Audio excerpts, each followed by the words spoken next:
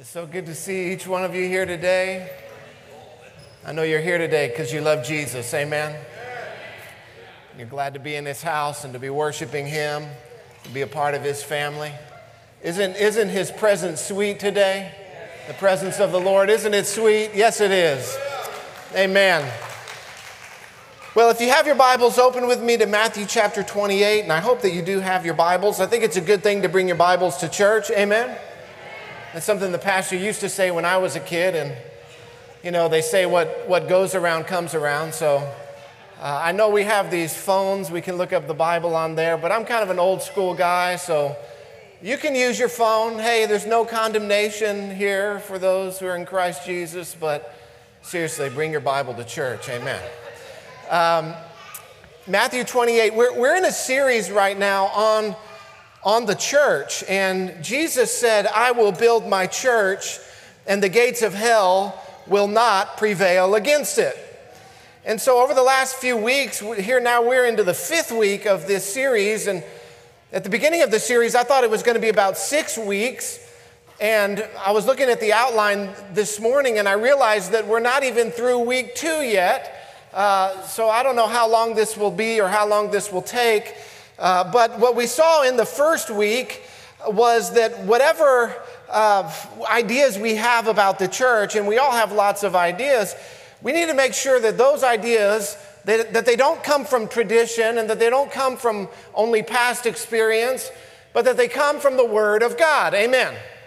That it is the Word of God that tells us what the church is, what we're supposed to be doing in the church, and that it begins and that it ends with the Word of God, that God's Word is the highest authority in the church and in our lives. The second week, we looked at the word church, and we looked at the Greek word behind the word church, and it's this Greek word here, and how many of you have learned how to pronounce it by now? Ecclesia, right? You can't read it, but you can pronounce it, ecclesia.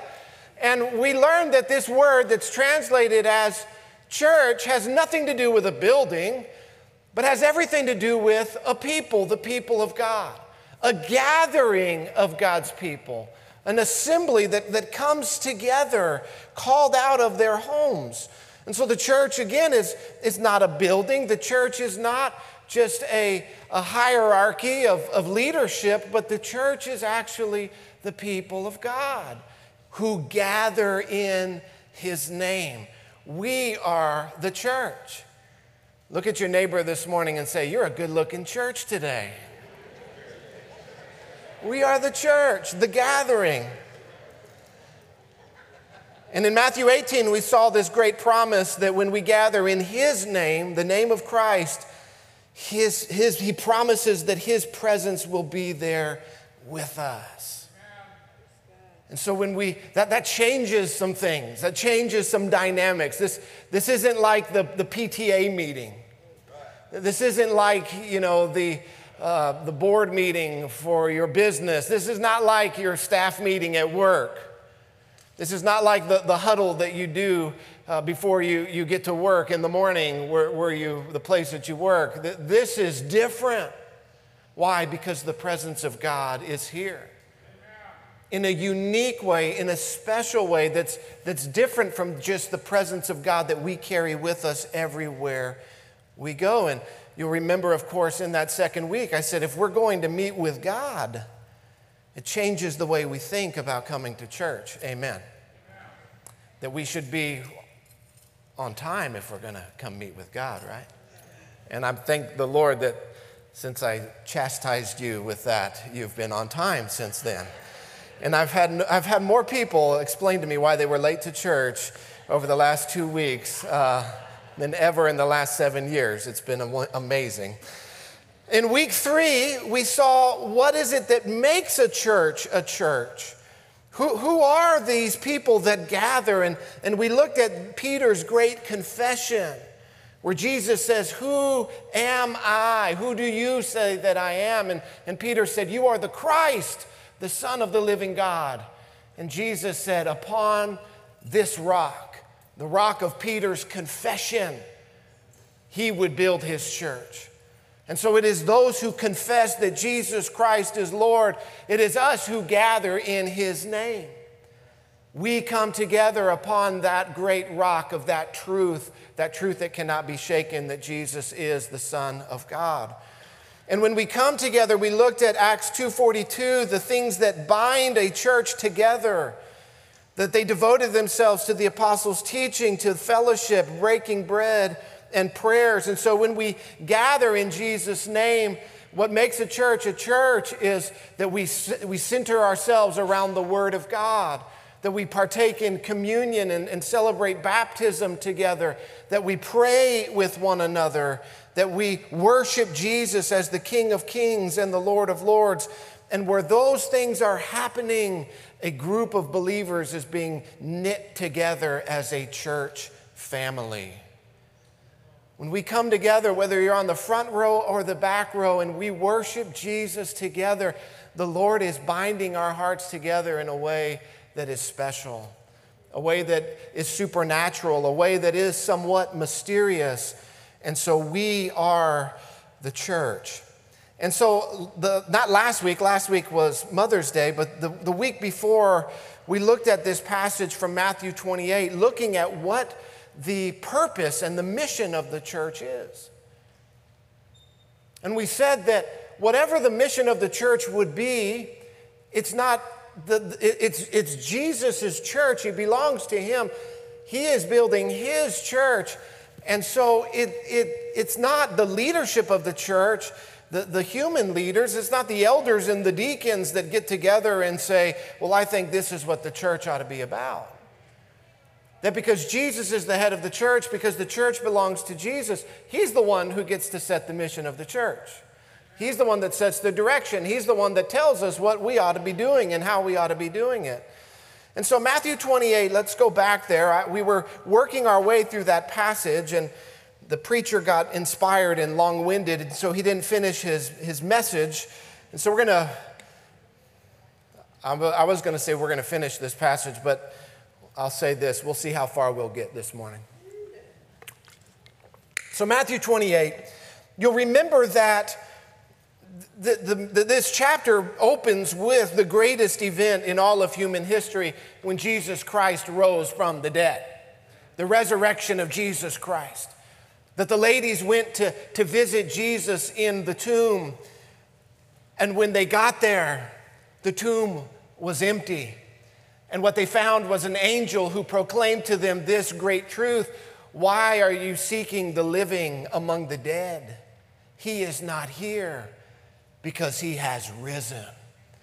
And Jesus met them along the way and said, go into Galilee and I will meet you there in Galilee. Gather my disciples.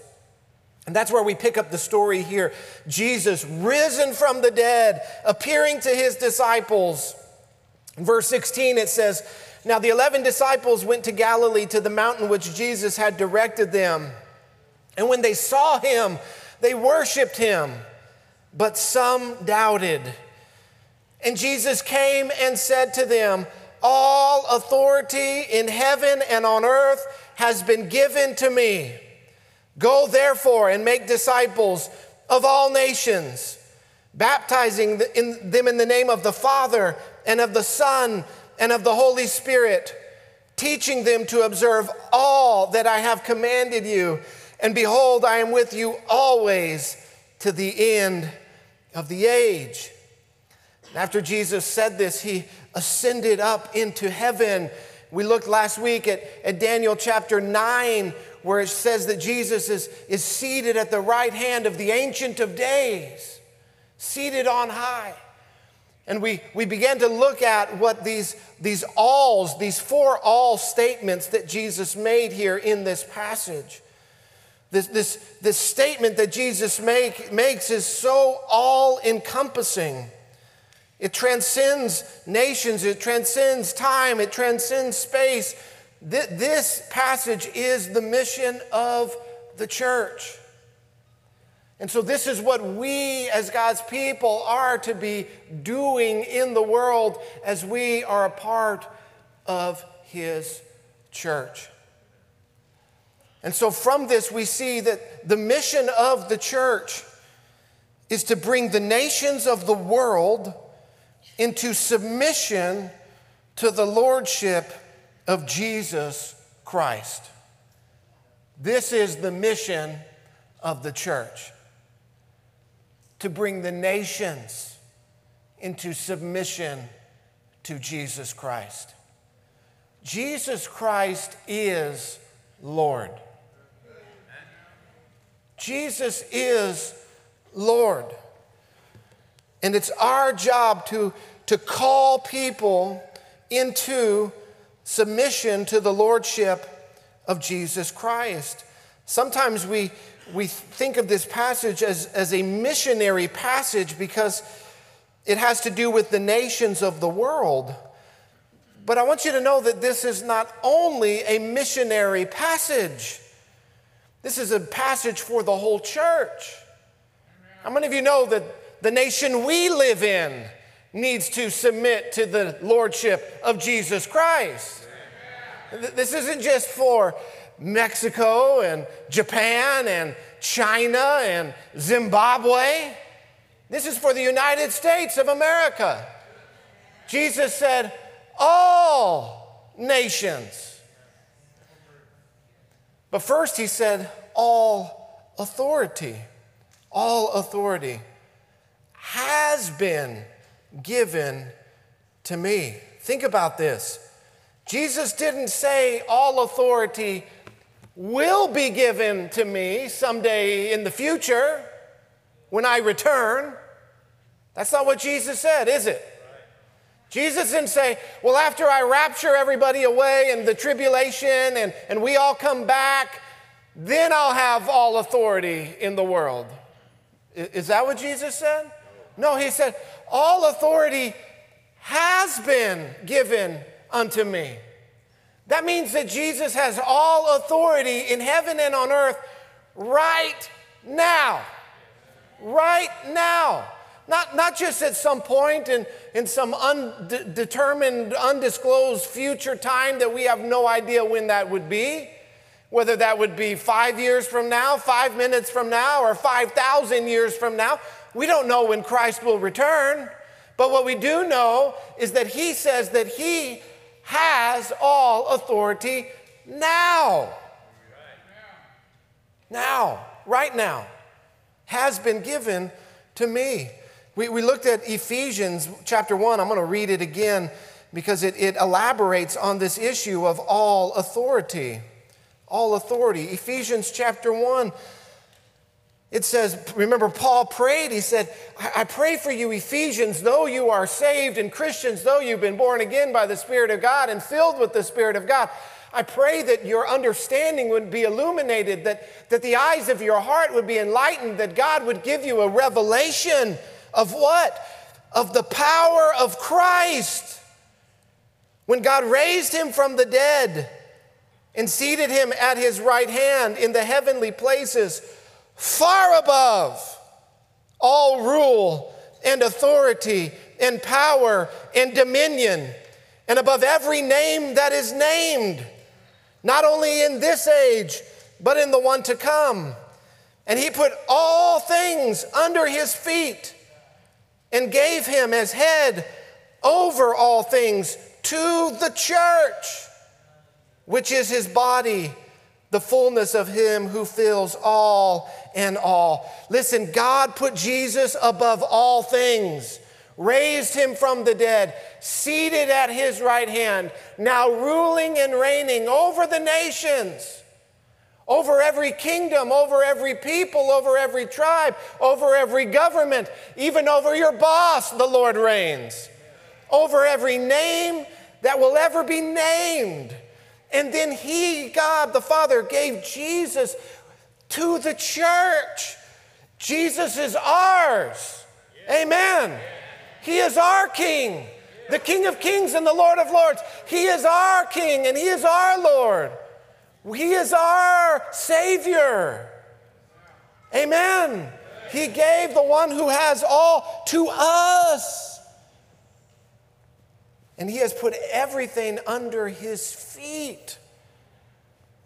And Paul says, I pray that you would have your eyes open to this reality that we are now seated in the heavenly places in Christ Jesus.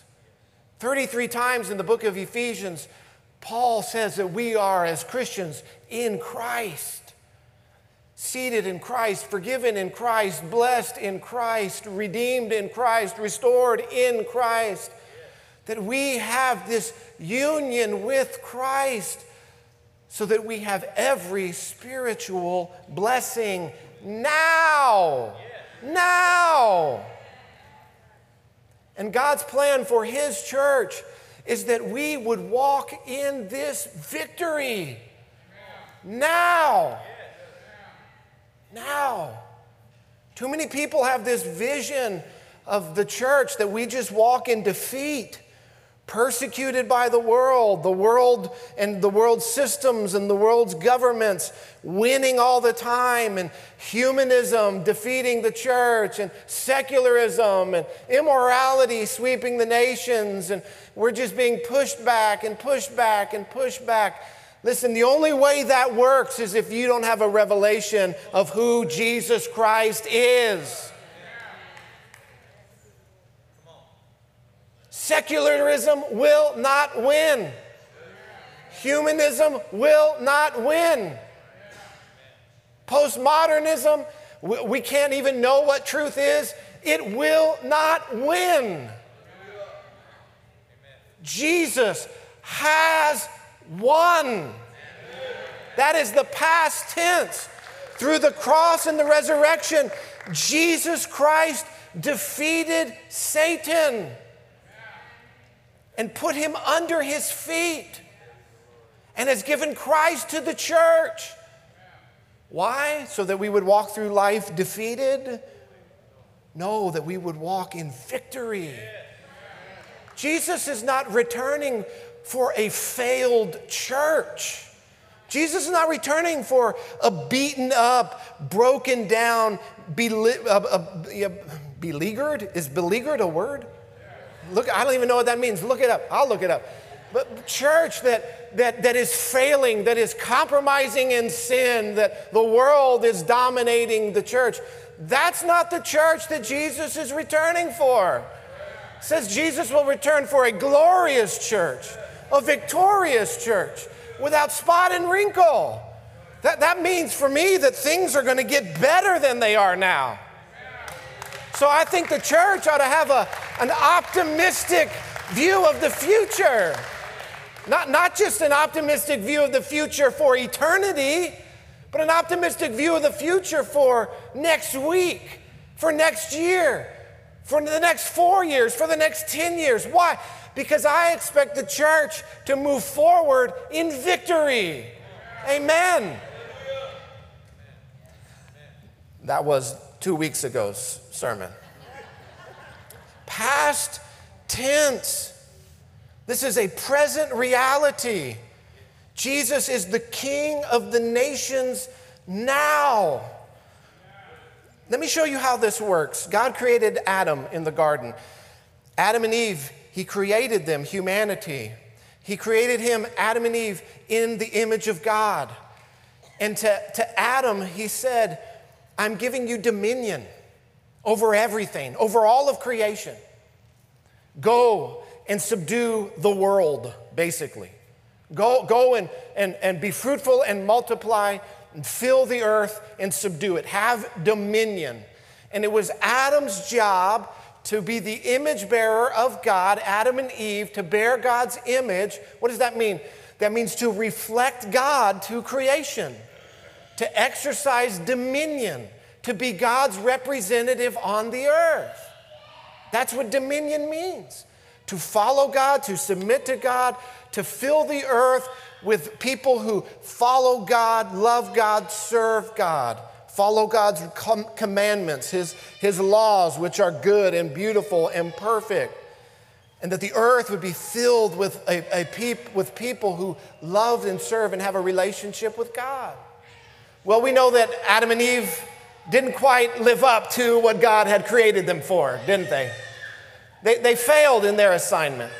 Instead of following God, instead of following the Creator, instead of living under His rule, the serpent came, Satan came. He deceived Eve, and Adam entered into sin with her.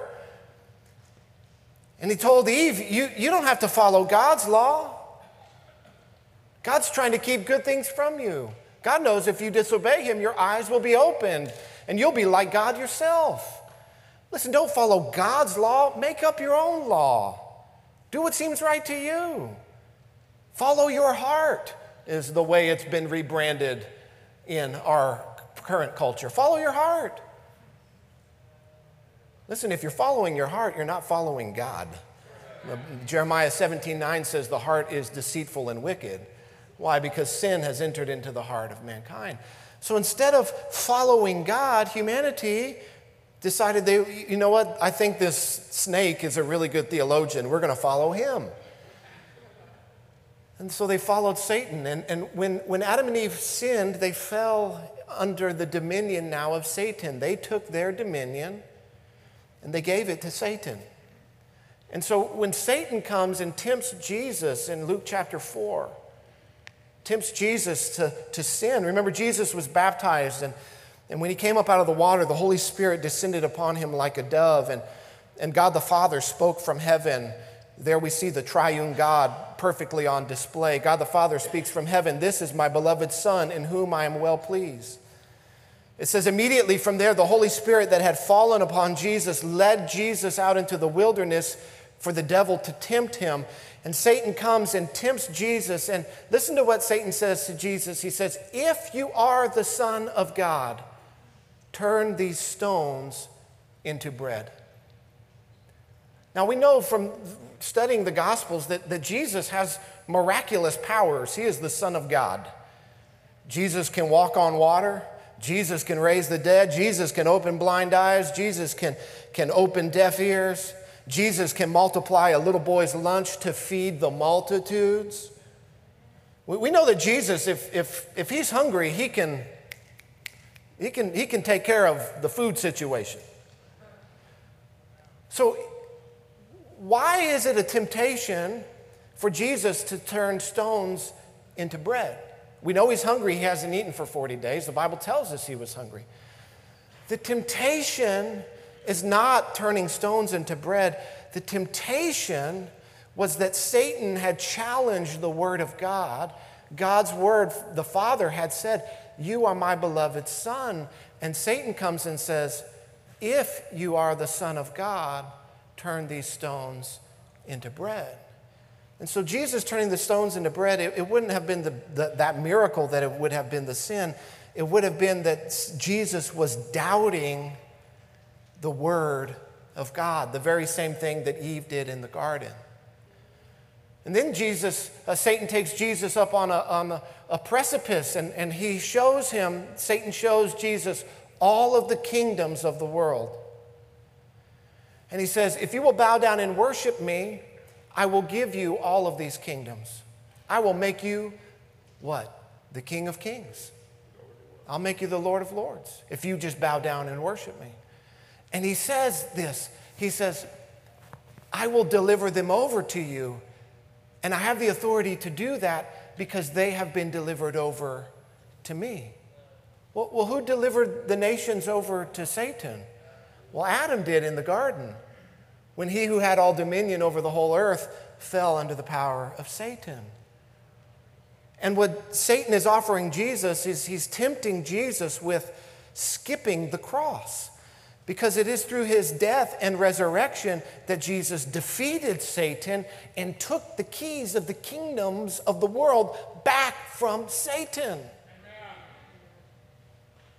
But Satan is saying, look, you don't have to go to the cross. You don't have to suffer and die. You don't have to go through all that pain.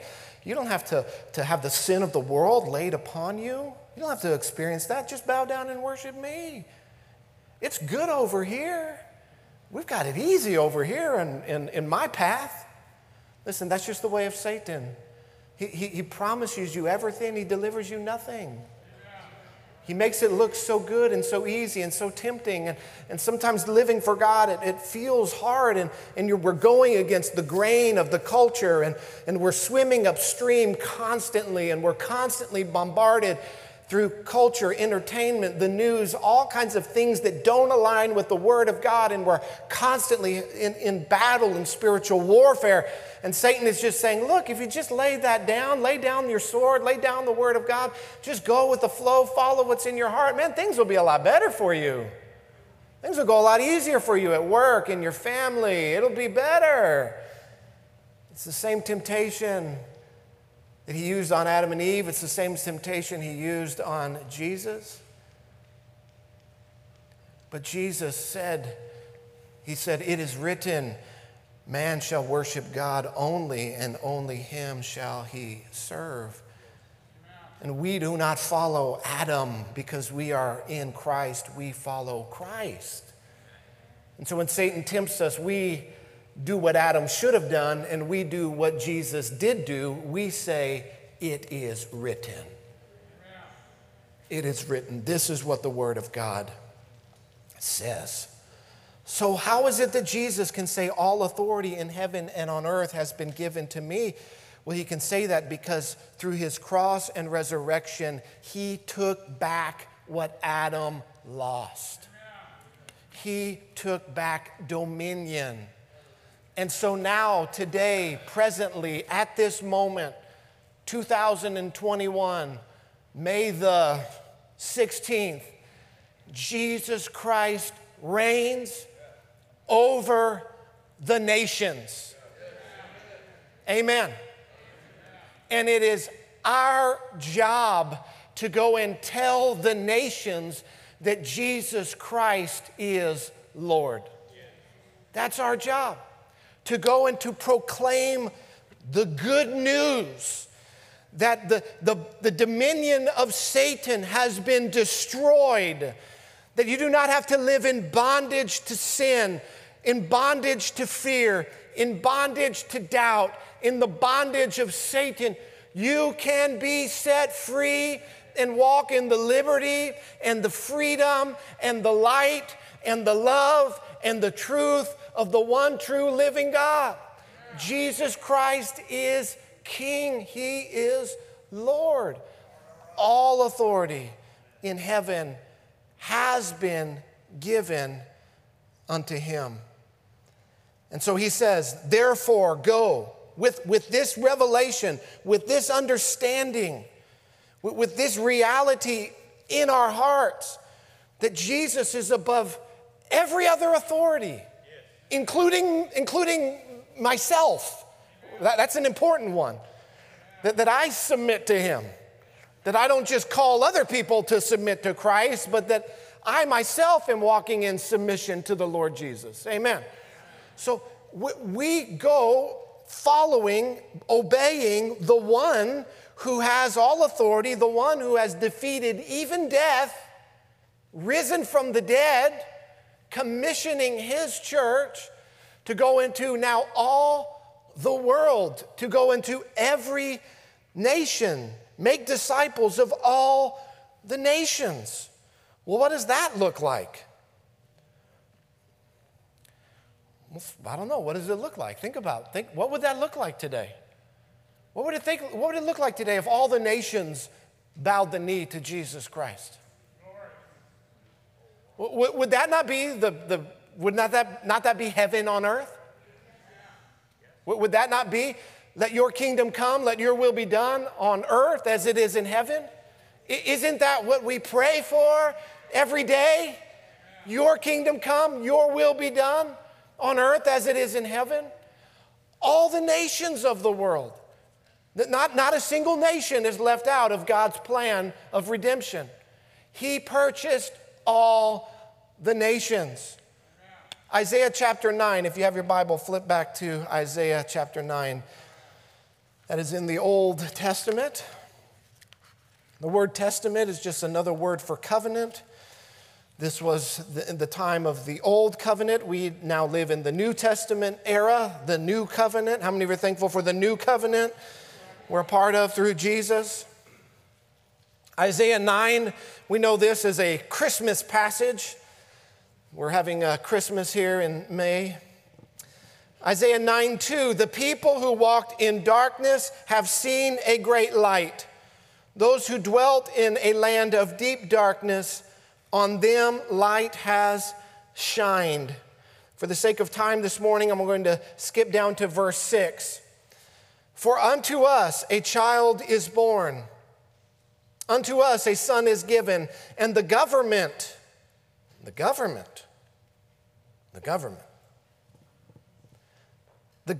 shall be upon his shoulder, and his name shall be called Wonderful, Counselor, Mighty God, Everlasting Father, Prince of Peace. Of the increase of his government and of peace, there will be no end.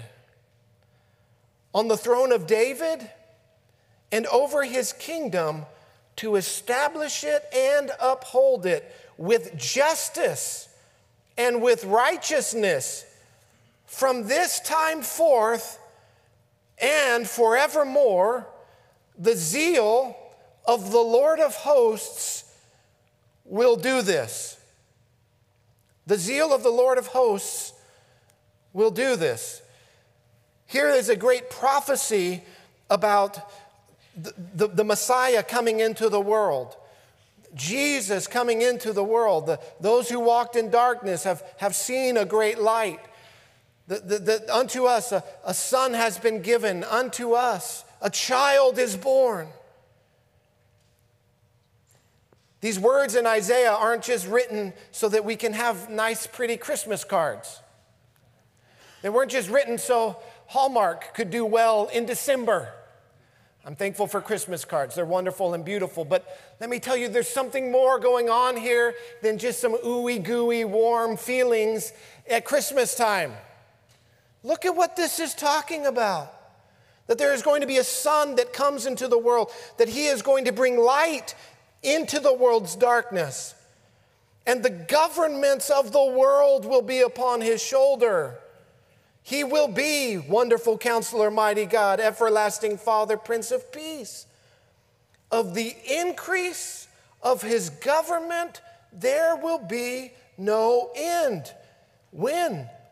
From this time forth and forevermore. And that his zeal, the zeal of the Lord of hosts, will do this, will accomplish this.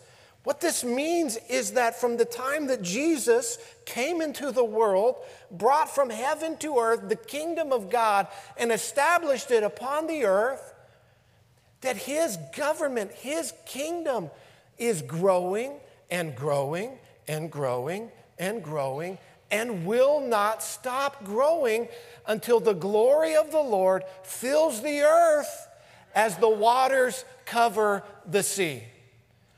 All the nations will submit one day to the lordship of Jesus Christ. Amen. If you flip over to Luke chapter 13, there's a couple parables that Jesus teaches about the kingdom of God and what it is like. It helps us understand this concept.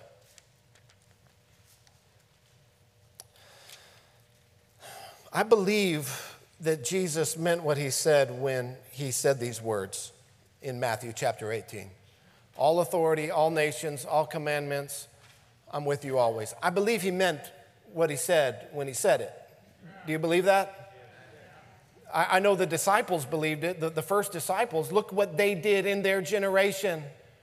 In the book of Acts, they're accused of being men who turned the world upside down. Listen, God wants again to turn the world upside down. Truly, God wants to turn the world right side up through his church. It was people of the world who accused the church of turning the world upside down. You see, the world is already upside down, but through the church, God is turning the world right side up again. Amen. Luke 13, verse 18, Jesus said, therefore, what is the kingdom of God like? Okay, we're expanding the kingdom. We're calling the nations into submission to the lordship of Jesus Christ, expanding the kingdom of God. Well, what is it like? And to what shall I compare it? It is like a grain of mustard seed that a man took and sowed in his garden, and it grew and became a tree, and the birds of the air made their nests in its branches. So Jesus says the kingdom of God is something that is so small. It starts off as just the tiniest little seed that gets planted, and it grows and it grows and it grows and it grows and it grows until it's this huge tree. And you compare the huge tree to the little tiny mustard seed, and you say, this tree came out of that seed? He says the kingdom of God is like that. He goes on to say, again, what shall I compare the kingdom of God? It is like leaven that a woman took and hid in 3 measures of flour until it was all leavened. So the kingdom of God is something here from Isaiah. It starts when Jesus comes into the earth, and it never stops growing until it fills the whole earth. It's that little piece of leaven. Ladies or I guess men, you can make bread too. We live in 2021. If you've ever made bread before, you have to put in leaven, right? And how much leaven do you put in a loaf of bread? Just a little bit, right? A tiny, tiny little pinch. And once you put that leaven in that bread, you can never take it out. You can't go and begin to extract the leaven. And just like that, the kingdom of God 2,000 years ago was planted in the earth. And through the church, the kingdom is growing and growing and growing and growing and growing. And we, the church, we will fill the earth one day. That is the truth. This is what Jesus commissioned us to do. Now, will there be setbacks? Sure. Will we encounter persecution? No doubt about it. But we do so knowing all authority in heaven and on earth belongs to my master. These people, they're serving another master. We're calling them into submission to the King of Kings and Lord of Lords. They may be persecuting me right now, but one day they're going to stand before him. That's kind of like when Heather tells the kids, wait till your dad gets home. Were you ever told that as a kid? I was told that a lot as a kid. You might be mistreating me now, child. Wait till your dad gets home. And we take the message of the gospel, the goodness of God, the freedom we have in Christ, the faith that the forgiveness of sins that we can have through faith in Jesus. We preach that message. There will be those that receive it and those that oppose it. Those that oppose it will one day stand before him whose eyes are like flaming fire. So whatever they do to us, hey, look at what they did to him. But we have a reward that cannot be taken away from us. They believed this message in the book of Acts. They got the message. They got busy. They went into the world calling the nations to submit to the lordship of Jesus Christ. They preached not only all authority, they preached not only to all nations, but they also preached, number 3, all the commandments of God. Jesus said, preach all that I have commanded you. There's many today who, even in the church, who want to edit what God's word says, who want to pick and choose, and we'll take all of the love parts, but we'll leave out the holiness of God, the justice of God, the call to crucify yourself and to take up your cross and walk with Jesus. We'll leave all of that stuff out. But we'll just talk about how God is love, and it's just one big happy hippie party here on Sunday mornings. And you ought to visit some of these churches in Colorado. I'm not joking about a happy hippie party in church. Listen, no. It's grace and truth. It's God's love and God's justice. Amen. It's holiness and righteousness, also teaching all that Jesus commanded. We're not ashamed. Paul says, I'm not ashamed of the gospel because it is the power of God unto salvation. And so at Destiny Church, the elders here, the leadership here, we're committed to teaching the whole counsel of God's word. Not just the parts that make us feel good, not just the parts that, build our self-esteem. Listen, you don't have a self-esteem problem, you have a self problem. You need to submit yourself to Jesus Christ. That's your problem. Wherever there's a problem in your life, it's because you're not walking according to God's ways and according to God's laws. You don't need to be built up in yourself. You need to take up your cross. Jesus says, Paul says, I have been crucified with Christ. You go to a lot of churches today and they're telling you how to build yourself up. Huh? What? No, you're right, self-help. They're teaching self-help. Well, the Bible says we can't help ourselves. That's why God the Son, the second person of the Godhead, came from heaven to earth, because we couldn't help ourselves. He had to come all the way down here and help us to seek and to save the lost. We walk according to His word and according to His commandments. Amen.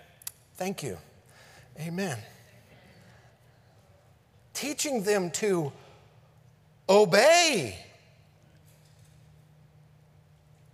observe all that I have commanded you. Of course, Jesus summarized this in the great summary of the commandments: to love God with all your whole heart, soul, mind, and strength, and to love your neighbor as yourself. Love God with all your heart, soul, mind, and strength, to love your neighbor as yourself. Those are the commandments. This is what we're pursuing. This is what we're calling the nations into obedience to love God, to serve God, to submit to God, His law, His rule, His reign, to love your neighbor as yourself. And of course, number 4, I am with you always. I am with you always.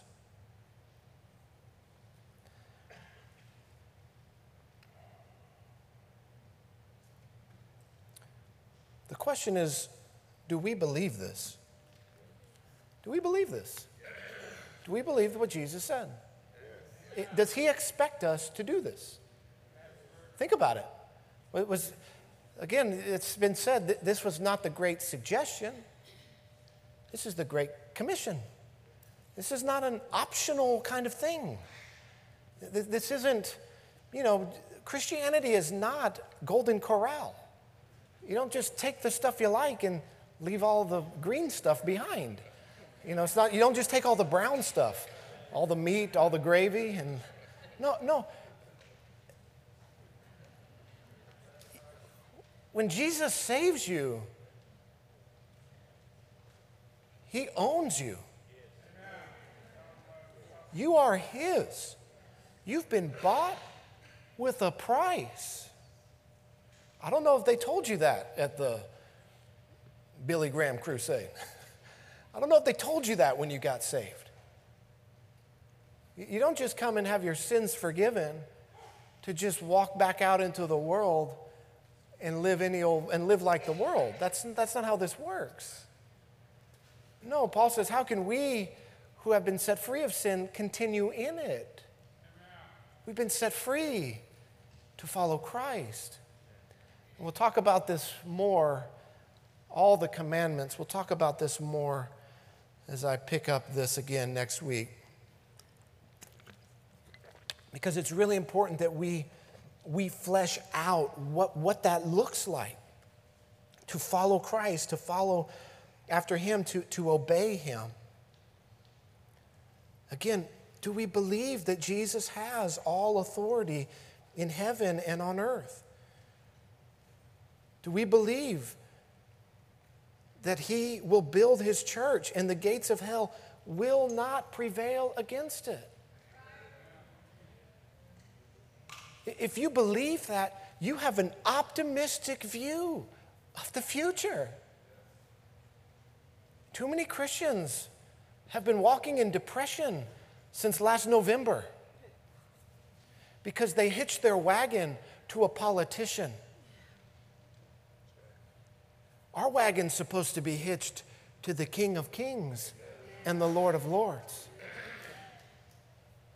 It's not about who sits in the White House. It's who sits on the throne in heaven. And that is Jesus. Do I want the laws of our land to reflect the righteous law of God? Absolutely I do. Unequivocally I do. But whether our nation's laws reflect God's law or not, guess what? I'm obeying God's law. Just like the apostles said, we must obey God rather than men.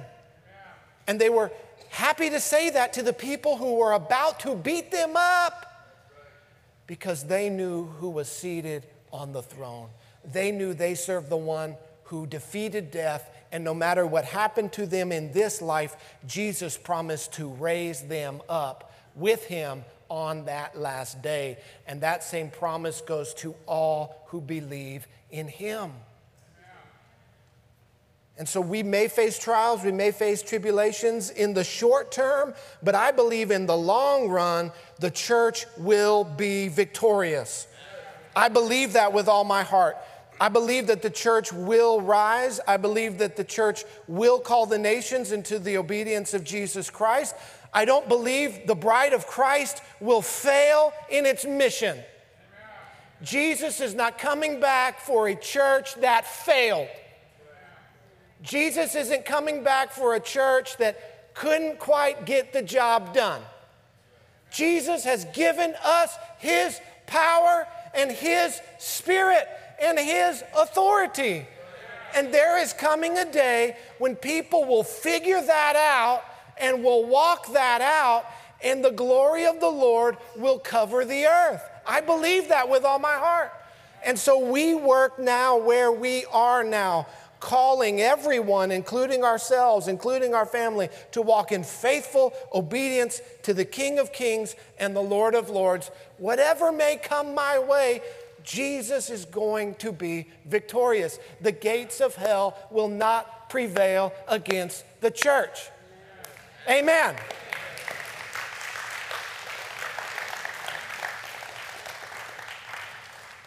Christians are retreating from everything right now.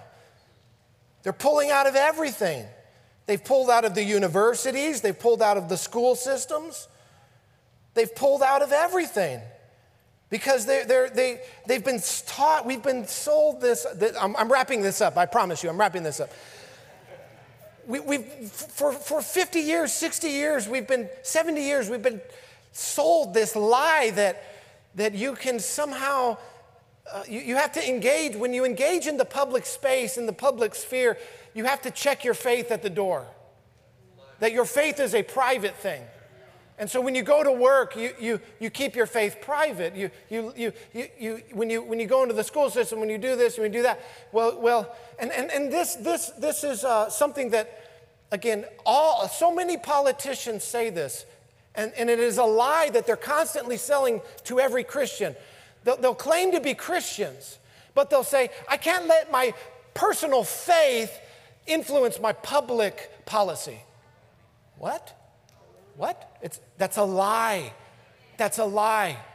Your personal faith must influence everything you do because Jesus Christ is Lord. So don't follow the advice, don't follow the doctrine of these charlatans in Washington, D.C. that say, well, I am a Christian, but I have to check my faith at the door with my public policy. It is a lie. Either you're a Christian and you follow Christ, or you're not. Either you submit to the lordship of Jesus Christ, or you don't. And too many Christians have bought into this same idea.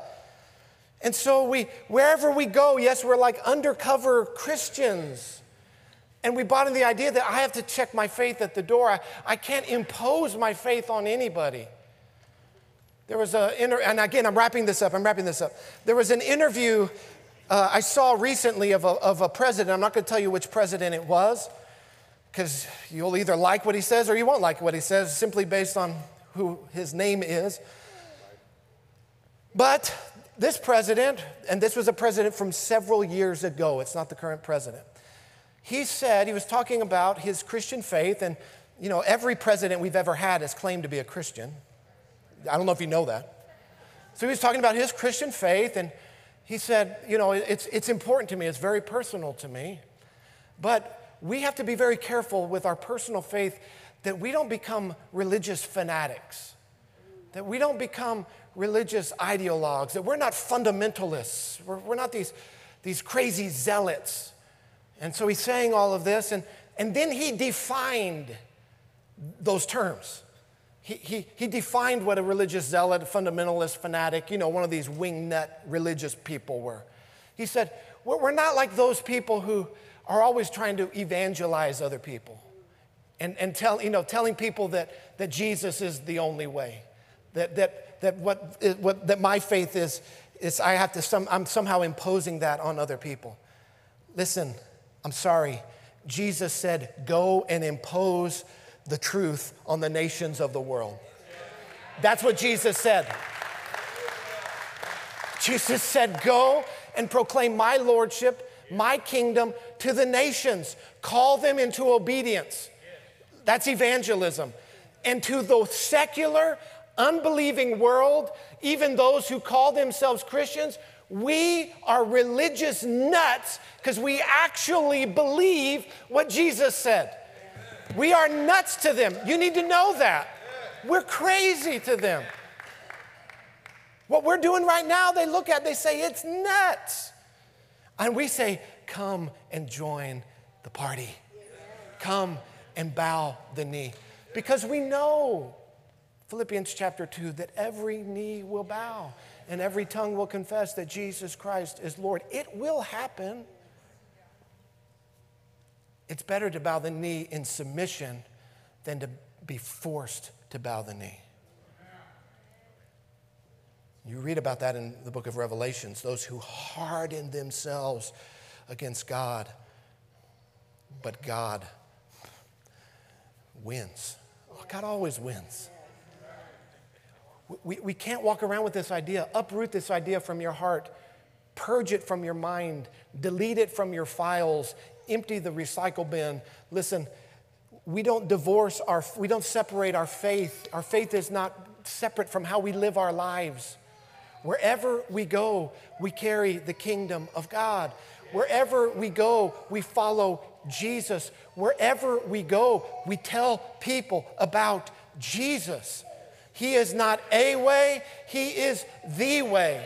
He does not just have some authority, he has all authority.